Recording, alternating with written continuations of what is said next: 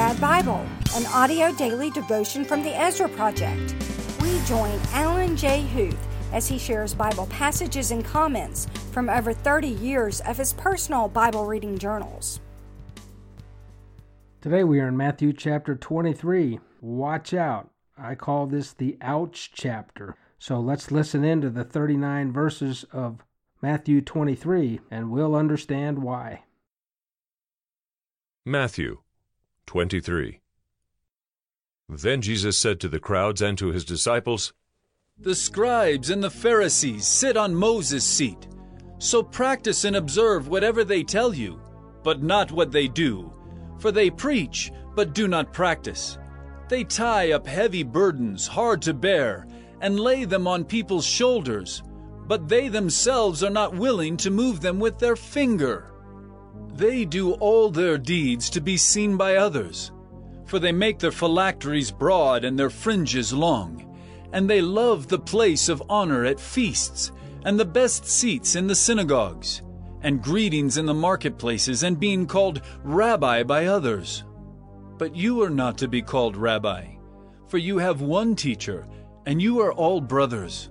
And call no man your father on earth, for you have one Father who is in heaven. Neither be called instructors, for you have one instructor, the Christ. The greatest among you shall be your servant.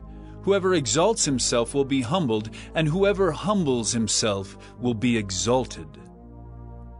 But woe to you, scribes and Pharisees, hypocrites! For you shut the kingdom of heaven in people's faces. For you neither enter yourselves, nor allow those who would enter to go in. Woe to you, scribes and Pharisees, hypocrites! For you travel across sea and land to make a single proselyte, and when he becomes a proselyte, you make him twice as much a child of hell as yourselves.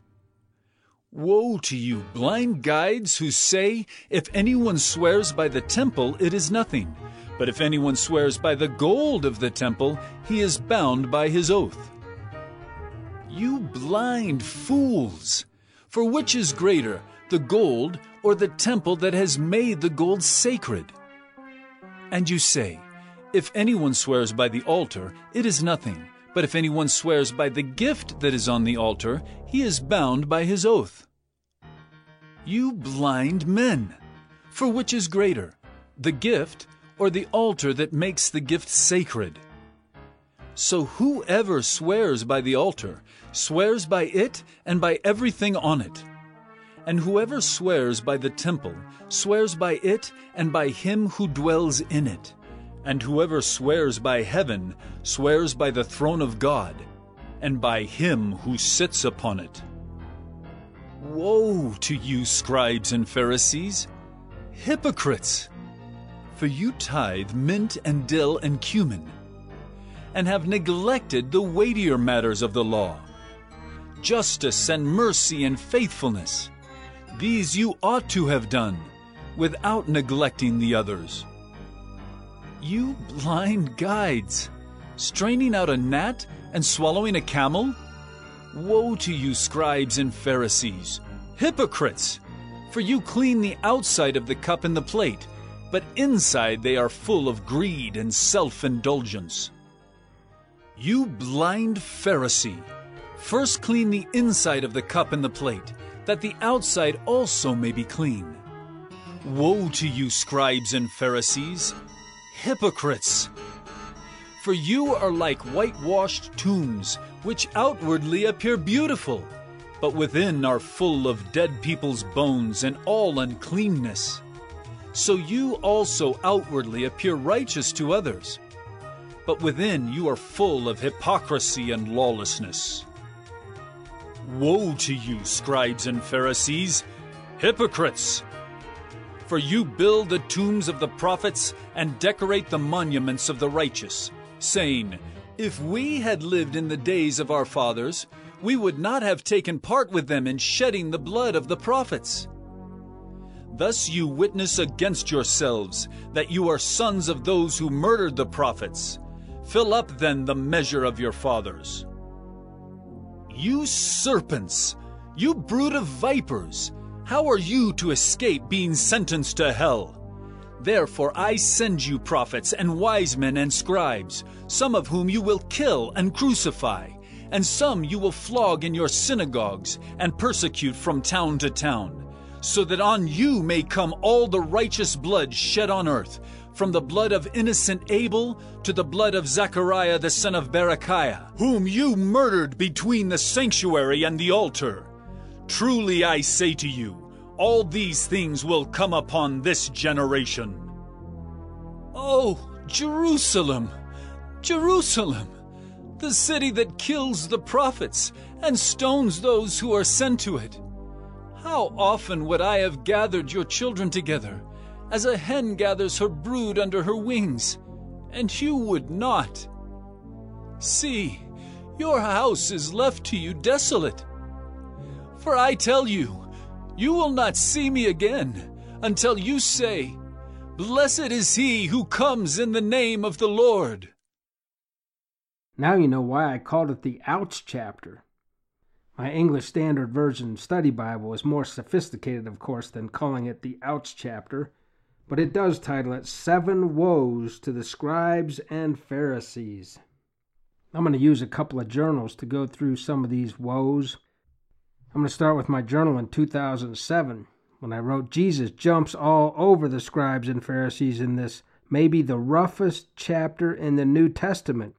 He is all over religious piety and hypocrisy. For example, do what they say and not what they do, according to verse 3.